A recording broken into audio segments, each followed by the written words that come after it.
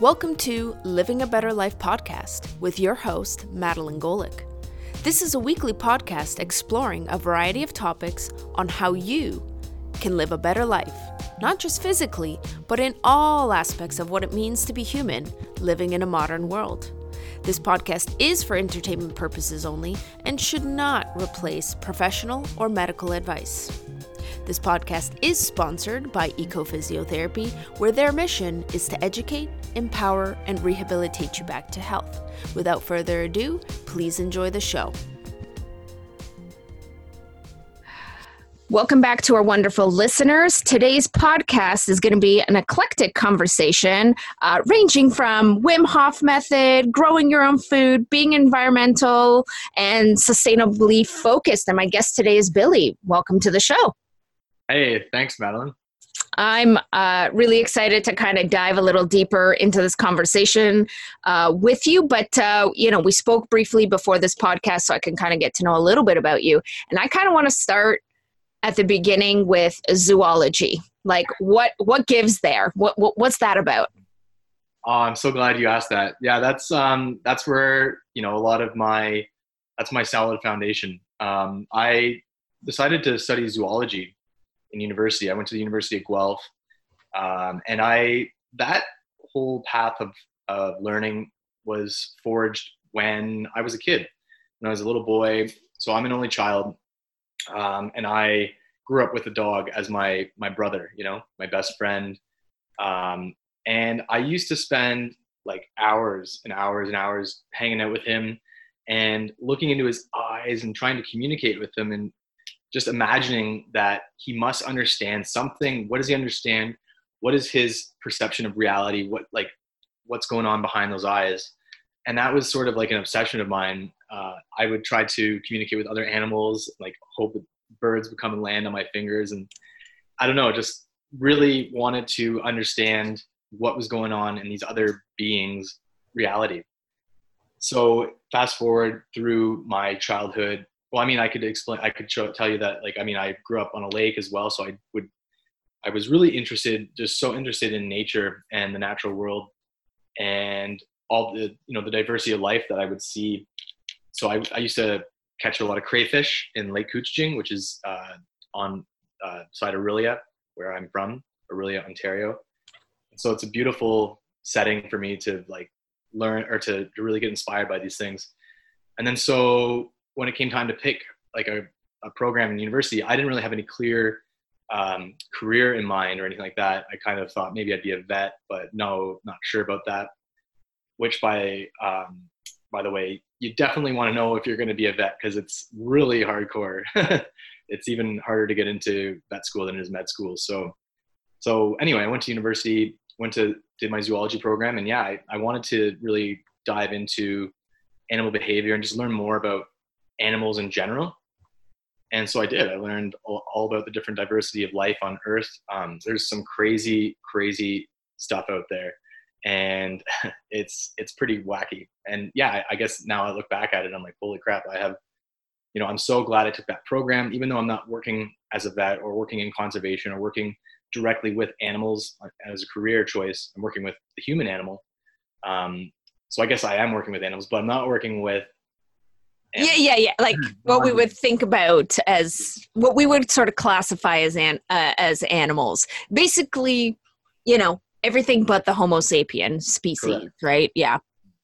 Awesome. Well, that must have been so cool. Like, is there anything that stands out for you that you learned? Like, what was something profound for you about animals that you discovered?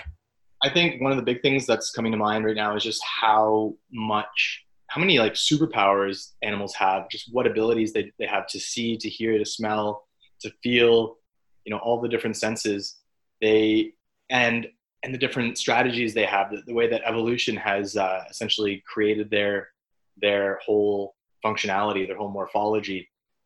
You see such a diversity, and then you see similarities, and it's just beautiful to see what has been created in nature and just how perfect nature is. And that's, that's served as a really great foundation for what I do now, because nature is the ultimate sort of teacher, and when we work with her, we can achieve great things.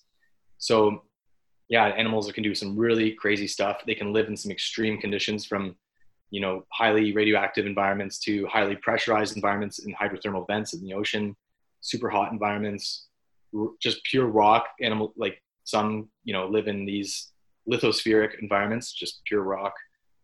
It's really, really crazy what's out there. I always loved watching like the BBC, documentaries about animals and stuff. Like, it's just so amazing to see, like, how did this all come to be? Like, how, it's just so, it's very mind expanding for me to see how adaptation happens to the environment. And yeah, so that would have been definitely a very interesting take on learning, really. Yeah. So that was what I supplemented with too. Like every, weekend or whatever, I would like binge watch whatever, like Planet Earth and all the different shows that were coming out.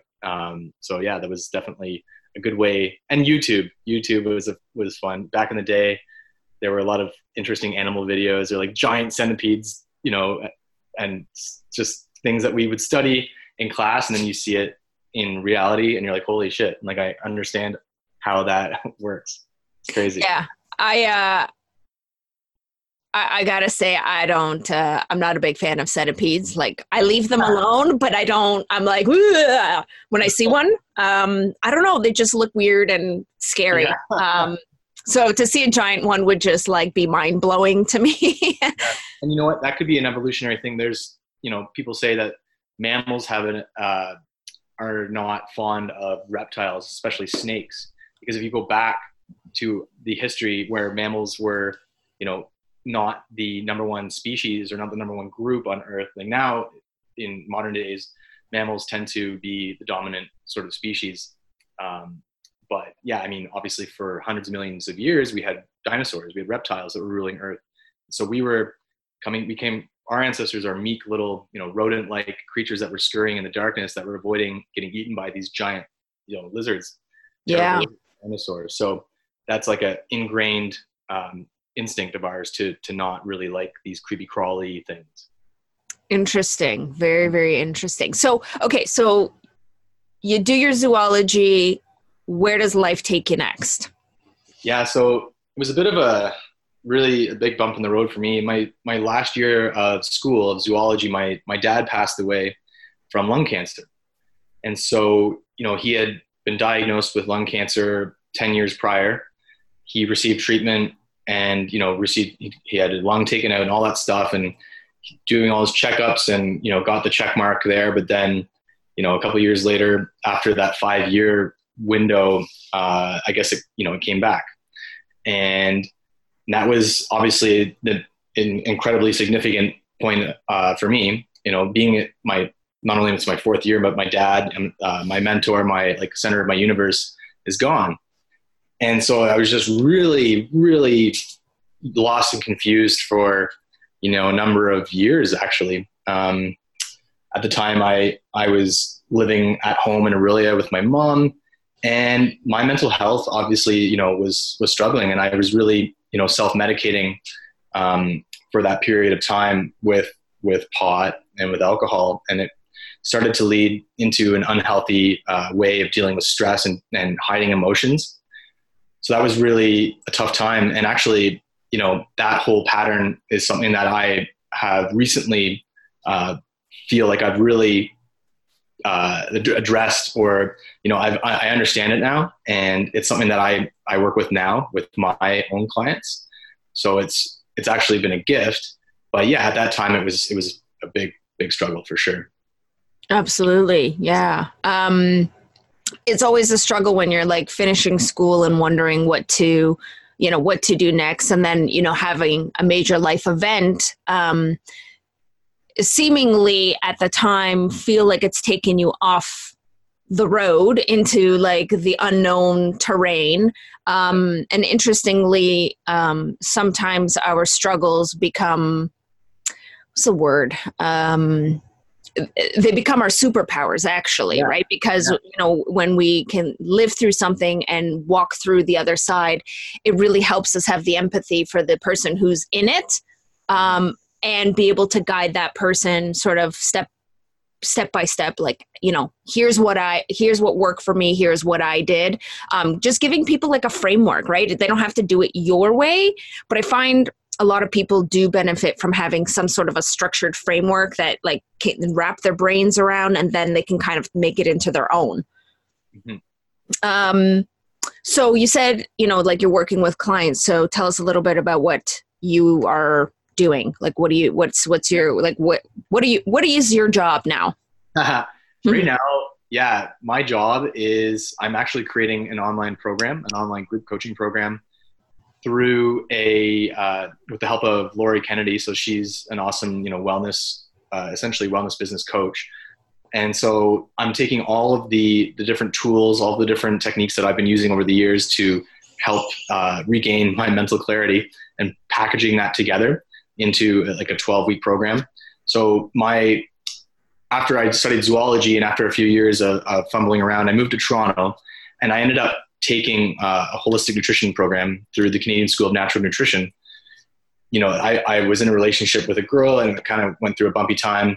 And then we got out of that bumpy time, and she's like, "Hey, you love nutrition. Like, I really think you should study this program." And I was like, "Hey, you know what? You're right. I'm going to do it." And that whole process led me to sort of take off my science hat, because, Bachelor of Science in Zoology, I was doing research. I was really in the scientific world and really needing all this academic verification before I could really trust anything. And taking this holistic nutrition program allowed me to like ease off on that mindset. And it was really challenging too, because I was like, no, like where are the references? There weren't an abundance of references, but we study traditional knowledge, and knowledge that's shown time and time again for its efficacy. And as we all know that, we can't do research on everything all the time instantly. So there's a bottleneck, right? So we're not going to have all of these verified sort of answers to all of these techniques that we study in the holistic world. So that allowed me to shift gears, shift into a different mind state, and then bring with me still a background of science, but then also an open mind, a mind that's willing to go into the unknown. And that really showed me the value, because like my life kept on going into different sort of stages of growth after that, more from a spiritual perspective, in fact, with energy and that sort of thing, and with trusting and that sort of thing. So it's been really, really cool. So that's what I bring to the table with my programs now, is having that unique combination of, starting off in a scientific sense and being like really chained to that, and then being more open-minded and more willing to like, admit or take off my my science hat, or admit that I don't know everything, and just open myself up to the possibility that there's, more to learn. And so that's where I am now. Interesting. Yeah. So my road actually started in social sciences, in anthropology, and then flipped over into the sciences. So it's very interesting, because, I was looking at how different cultures understand health, wellness, dis-ease. So medical anthropology was kind of my like niche interest. And then, so I got to take all of those like traditional concepts and merge it now with modern, physiotherapy. So it's pretty cool when you can kind of see both ends of the spectrum. I think it gives you a greater flexibility in what you bring to the table. Like, it's just more mind expanding. So where does Wim Hof come in? And you may need to explain to our listeners who Wim Hof is. But I'm just really curious how that came into your story. Totally. Yeah, it's been quite recent actually, but due to the fact that I am, Canadian, and we as Canadians endure, 2/3 of the year in frigid temperatures, I was already well primed for the teachings of Wim Hof. So Wim Hof is a guy from the Netherlands, and he's basically, has this method that he's created, and it's not like the individual elements of it aren't his his creations. They are things that he's borrowed from different fields of study. But essentially, he is known as the Iceman. He goes into the cold. He's set all these Guinness records for his ability to withstand cold temperatures. Probably the craziest one is, sitting in ice for almost 2 hours, which actually that record was just broken by an Austrian guy. But still, he showed the world like what the human body is capable of when we tap into the deeper potential that's in us, that's dormant within us. And so for me, how did I discover Wim Hof? I actually first heard him mentioned by Julie Daniluk back in like 2016 or so. I think I was at a talk by Julie, and I love Julie. I've always like followed her and really listened to, I've heard her speak a lot and have even received some mentoring from her. So I take her words very strongly. But it wasn't until about 2 years later that I actually dove deeper into Wim Hof. I think I just heard of him more and more through my own social media channels and what he did, getting into cold. And I was like, okay, that's really cool. And I was on an email list. I saw an opportunity, a course in Toronto to do the Wim Hof method. And I was like, okay, I'm going to do it. And I just went and did it. Essentially, you do this breathing, which is deep belly breath. So I'm a yoga teacher, by the way. And I can talk more about that later, but essentially, yeah, the belly breath, the belly breathing is something that we learn in yoga, but it's an incredibly powerful tool to flood your body with oxygen. And, when we did this breathing technique, you essentially are high. You get high on your own supply, and then you're primed and ready to go into the cold or do something really unpleasant, really uncomfortable, whether it's, even having like a conversation with somebody, for example, like something that you really are resistant to or afraid of. But for most people, cold temperatures are a natural, easy way to feel uncomfortable. And so that's why that really works well. You do the breathing, then you do the cold immersion. And then when you come out of the cold, after you've warmed up, depending on how long you're in the cold for, you are really well primed to meditate because everything has calmed down. The cold really, I'm not going to explain it on a deep physiological level, but it really resets your system in a way that allows you to enter that parasympathetic state, which is, of course, something that in 2019 we don't ever do. No, exactly. Yeah. And I guess I'll just say to our listeners, the parasympathetic nervous system is responsible for arrest, digest, repair, reproduce, and the I guess the flip side of the parasympathetic is the sympathetic, which is our fight, flight, or freeze. So it's basically our stress system and our relaxation system, to break it down to its basics. I just figured I'd give some context to that. And it's interesting because I started reading, have you heard of the book called The Plant Paradox? Yeah, by Gundry. Gundry, yeah. So I just picked up his book, The Longevity Paradox. And he talks about getting in the shower. You could go start lukewarm and then just start turning it down until it's absolutely freezing cold. That somehow that wakes up our autonomic nervous system and really helps us kind of reset. So I tried it once. No, maybe twice. I'm still working on it. It's a little easier when you start warm and then go cold. Oh, totally. It's really hard to get into a cold shower. Yeah. It's like that will. You're like, I know that it's going to suck in about 10 or 2 seconds, but I do that now because, I'm that hardcore. But no, it's totally, this is what ties into zoology for me.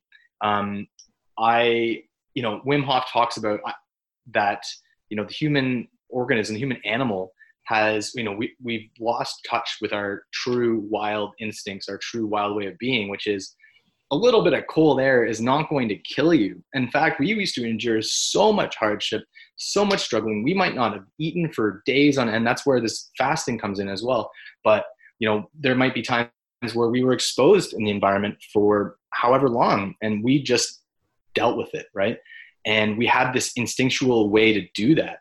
But because of our modern lifestyle, our thermostat, our big fluffy sweaters, our whatever, our well-insulated homes, we've totally lost the ability to, on a mental level, from a very essential, deep level, to be comfortable with doing that or be okay with going into the cold. So this is a really great way to not only challenge yourself and to develop it in like a mindset and a motivational sort of way of thinking, but also from a physical perspective, it really helps to, it makes you more resistant to cold, for one, so you don't really care that you're cold anymore.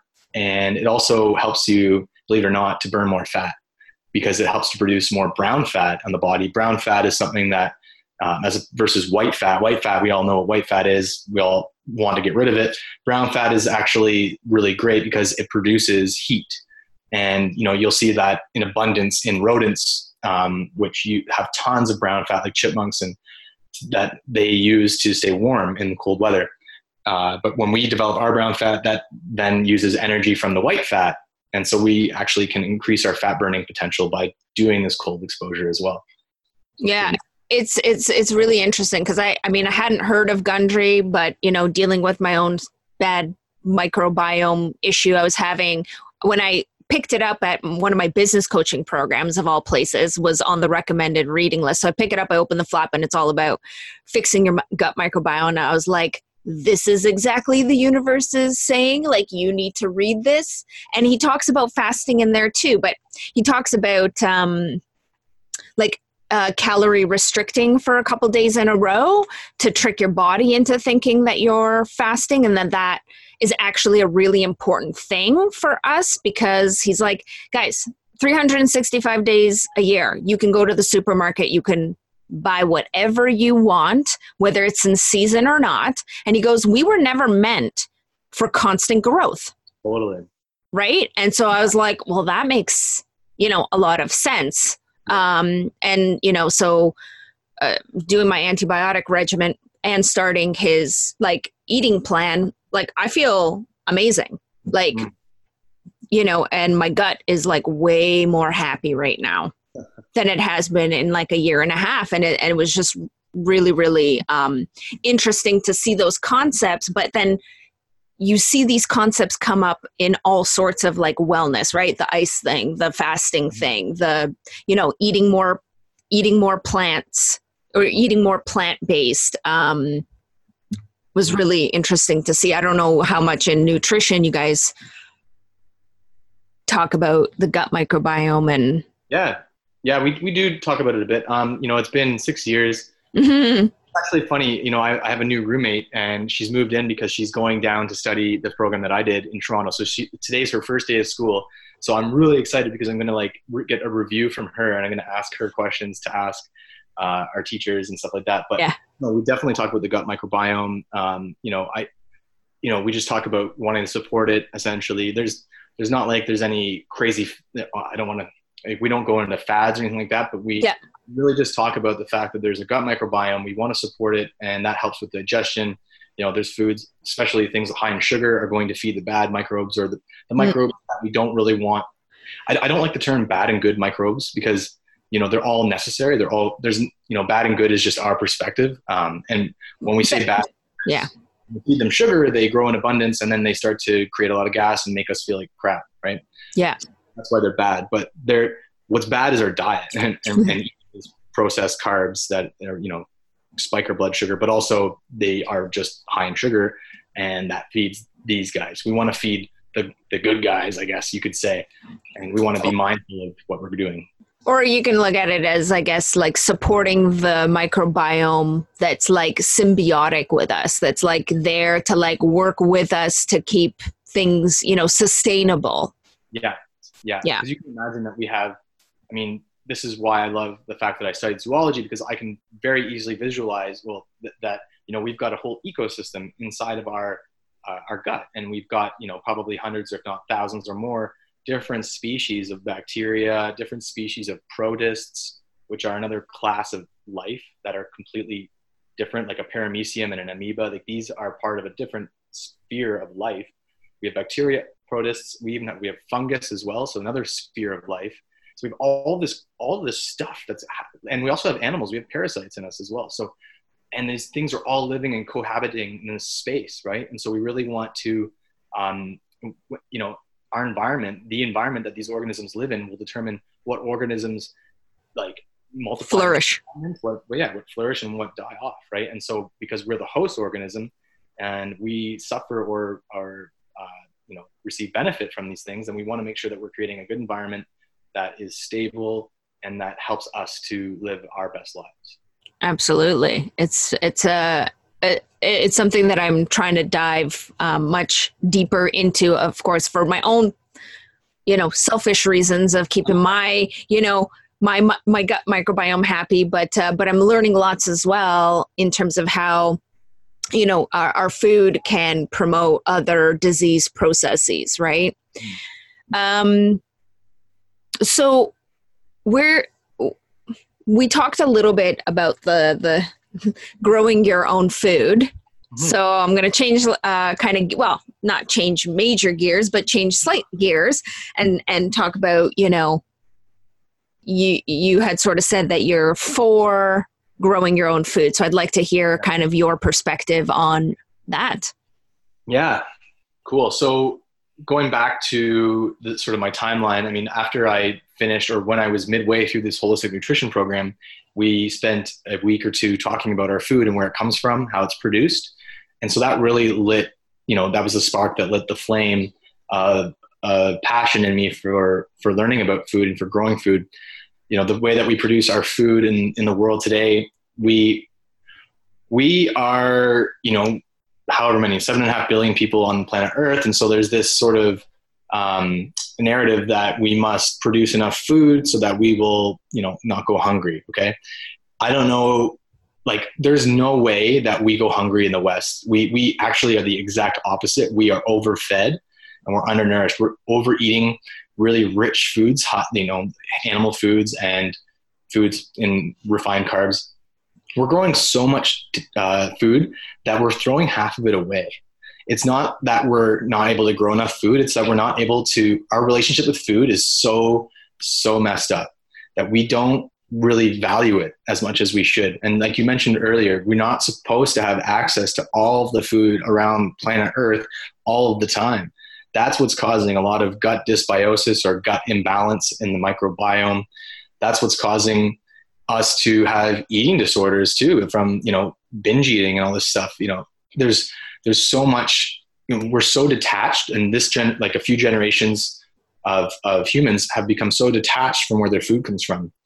I recently watched a documentary where it was reminding us, or it was talking about how in the 40s, I think, there were ads from the government that were grow a garden, save your country, help your country and grow a garden. It was such a thing. And then now we've forgotten, or only until now, I think it's starting to come back big time with the urban food movement and just people being more interested in their food. So from there, I took a course after my nutrition program. I took a gardening program, and that was just a little taster of more of into the food realm.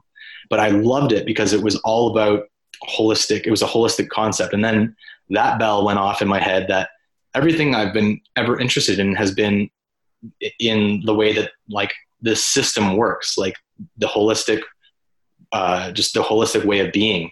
And that's, the biggest system is Mother Nature, is Earth, right? And so we can see all these other systems, and how when we think about a system and how can we nourish that system, then we, versus, treating the Band-Aid or applying a Band-Aid and just to mask a symptom, when we create a strong system, we are really doing the deep work and we create real resiliency.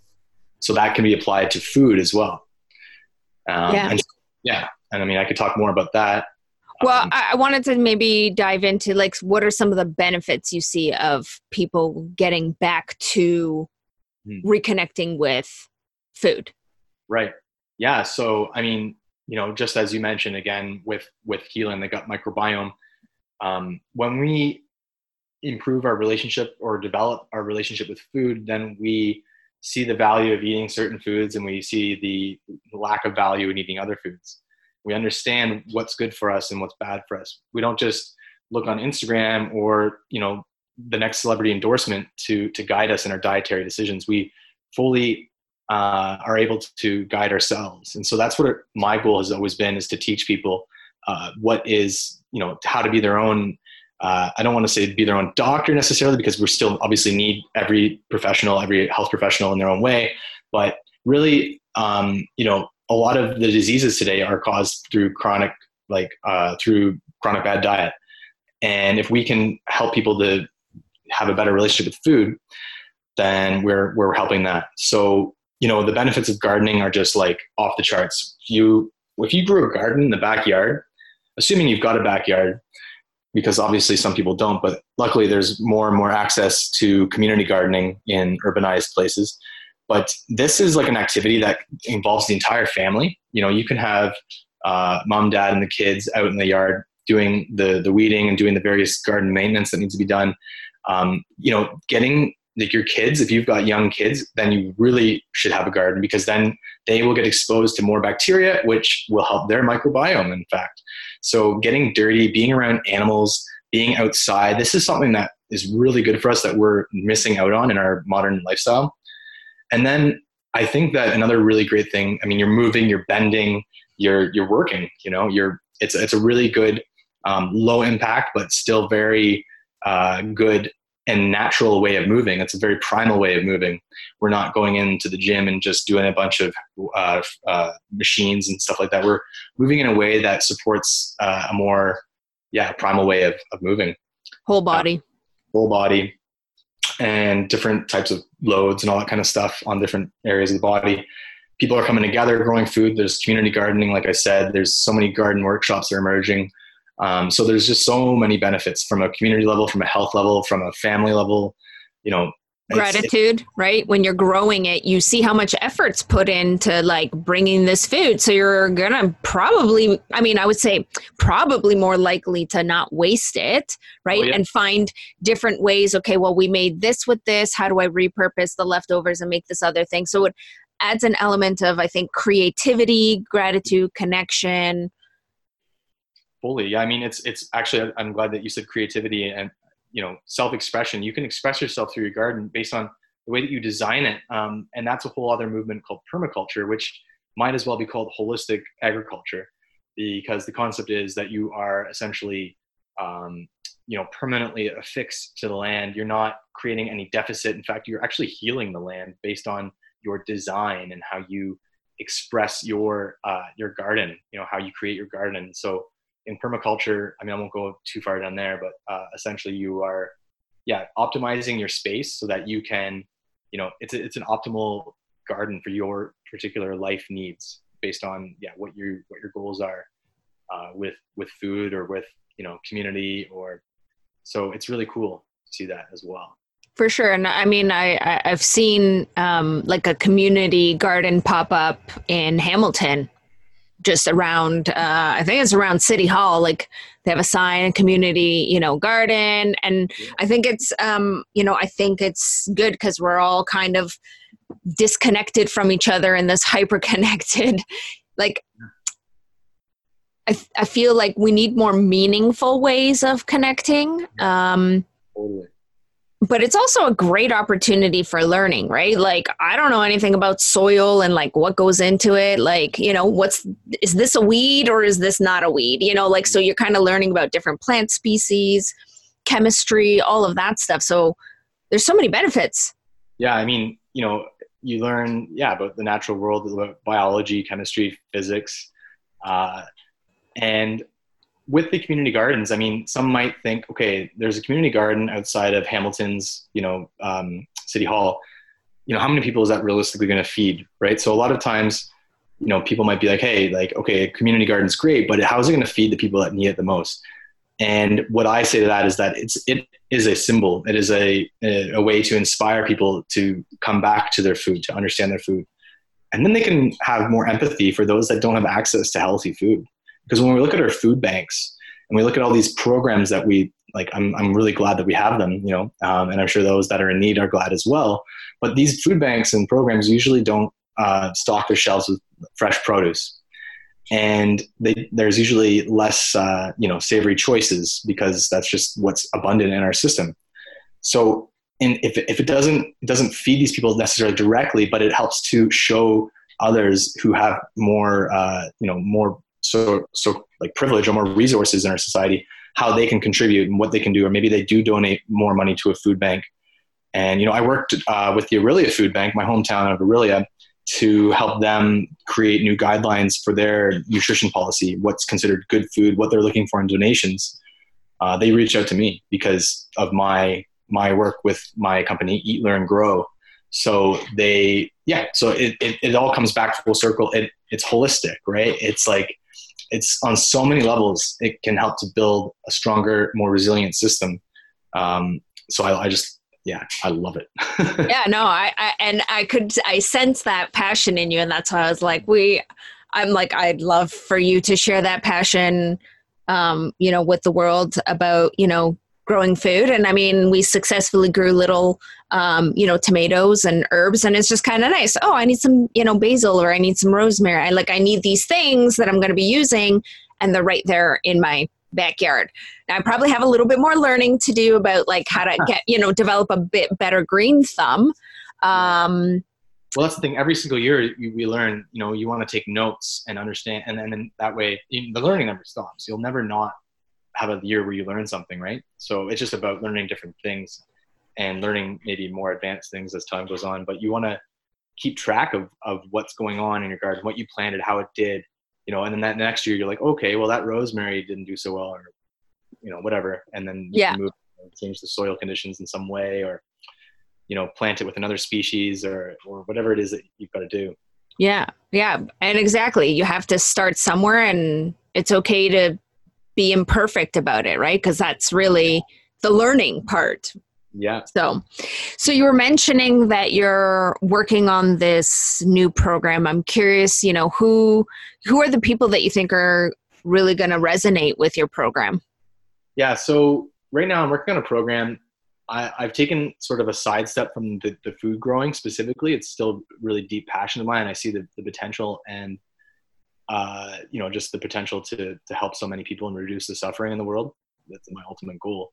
But this program in specifics is more geared towards guys like me, guys that are, I'm 32. So I'm looking at the, guys that are, and as I alluded to earlier, I've had a journey with substances, with mental health, and I can speak that language really clearly, really easily. I understand it. I understand the emotions, the shame, the guilt that go into this, the cyclic nature, the stress that happens, when there's stress, then we choose bad substances to numb out.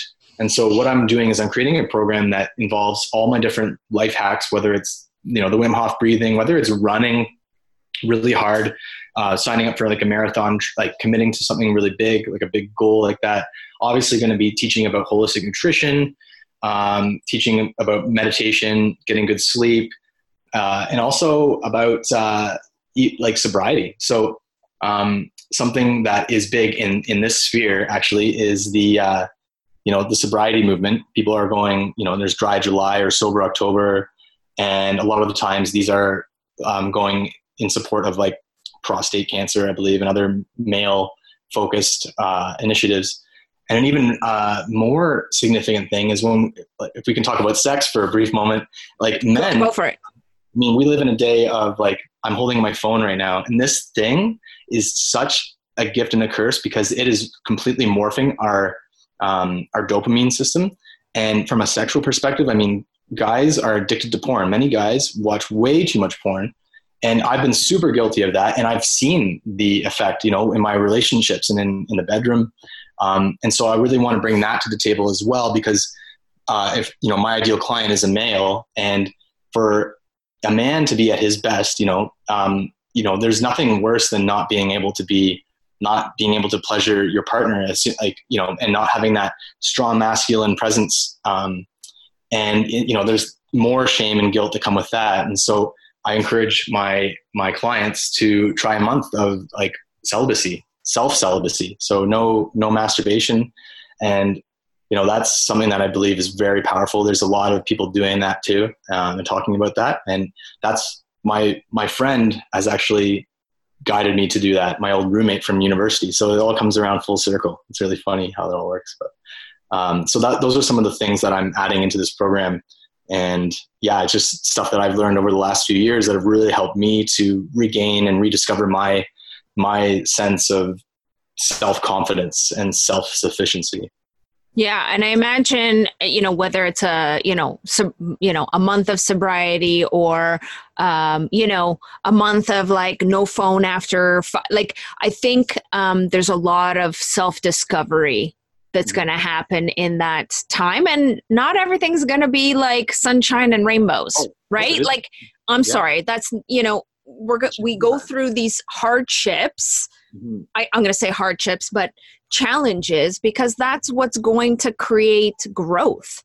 There is no growth if you just, stay status quo, right? And it is a challenge. I treat people who are in pain, right? And some of the things that need to get looked at are uncomfortable, and it's not a bad thing. It's not bad to be uncomfortable, whether it's getting into a cold shower or going a little bit hungry because you're fasting. Like, the body is so resilient. The mind can be so resilient. It's just we don't dedicate any time toward personal development and self-development. And we're lacking guides, I think.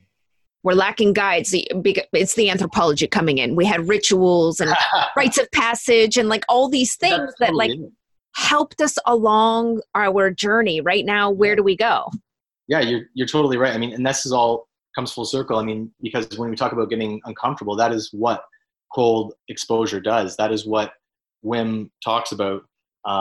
Another guy that I follow that I love and that I really recommend that your listeners go and check out is David Goggins. So David Goggins, I mean, I won't go into too much detail, but essentially he is like a discomfort zone 101, guru. And his whole life has been about being uncomfortable, and so inspirational. Something that I love doing is listening to Goggins while I'm running. And there's nothing that is like such an incredible experience, because when you can feel the discomfort and then act anyway, when you feel the fear and act anyway, then you get courage, and then you grow, and you just become way better and way more able to realize your dreams. So seeking discomfort is like, it's the best thing. It's the best thing to be addicted to. And if you're going to be, and I say that word and I'm kind of cautious about using it, I don't mean to do it all the time without ever resting. Of course, it's good to rest. But if you're somebody who's been sitting around for a long time, wishing, hoping, wanting, kind of thinking, dwelling, all this stuff, then I invite you to get up off your butt and go for like a run, or, if you need to walk, first walk, but I'm sure you could run and walk and just get moving, right? Or have a cold shower. Do both. After your run, go and have a cold shower. I guarantee you will feel like something has totally shifted inside of you. It's incredible. Absolutely. And I agree. Like, exercise is uncomfortable. Like, getting the burn, the deep burn in your muscles, right? It's uncomfortable, but it's so good for you. Yeah. Right? And we've just become so like anti-discomfort that it's like really making it a challenge for us to like get past the ceiling of like status quo, right? It's hard for us to break through because it means going into the unknown and into the uncomfortable. So, I'll definitely take a look at some of his work. So, I have one final question as we, wind down our very eclectic talk, which I didn't even know it was going to go this way, but I love it. If people are interested in following you, or want to know like what you're up to next, where are the best places for people to follow you? Find me, yeah. Right now, I'm really active on Facebook. So I create a pretty regular live post most mornings, or many mornings, after I've finished a run or some sort of workout. Sometimes I'll pop up in a grocery store or wherever the heck I am and just kind of have a moment and talk about what I'm doing. And I also have an Instagram account. So on Facebook, I'm Billy Brown. You can find me if you type in Billy Brown and then type in my hometown of Orillia, Orillia, you will find me immediately.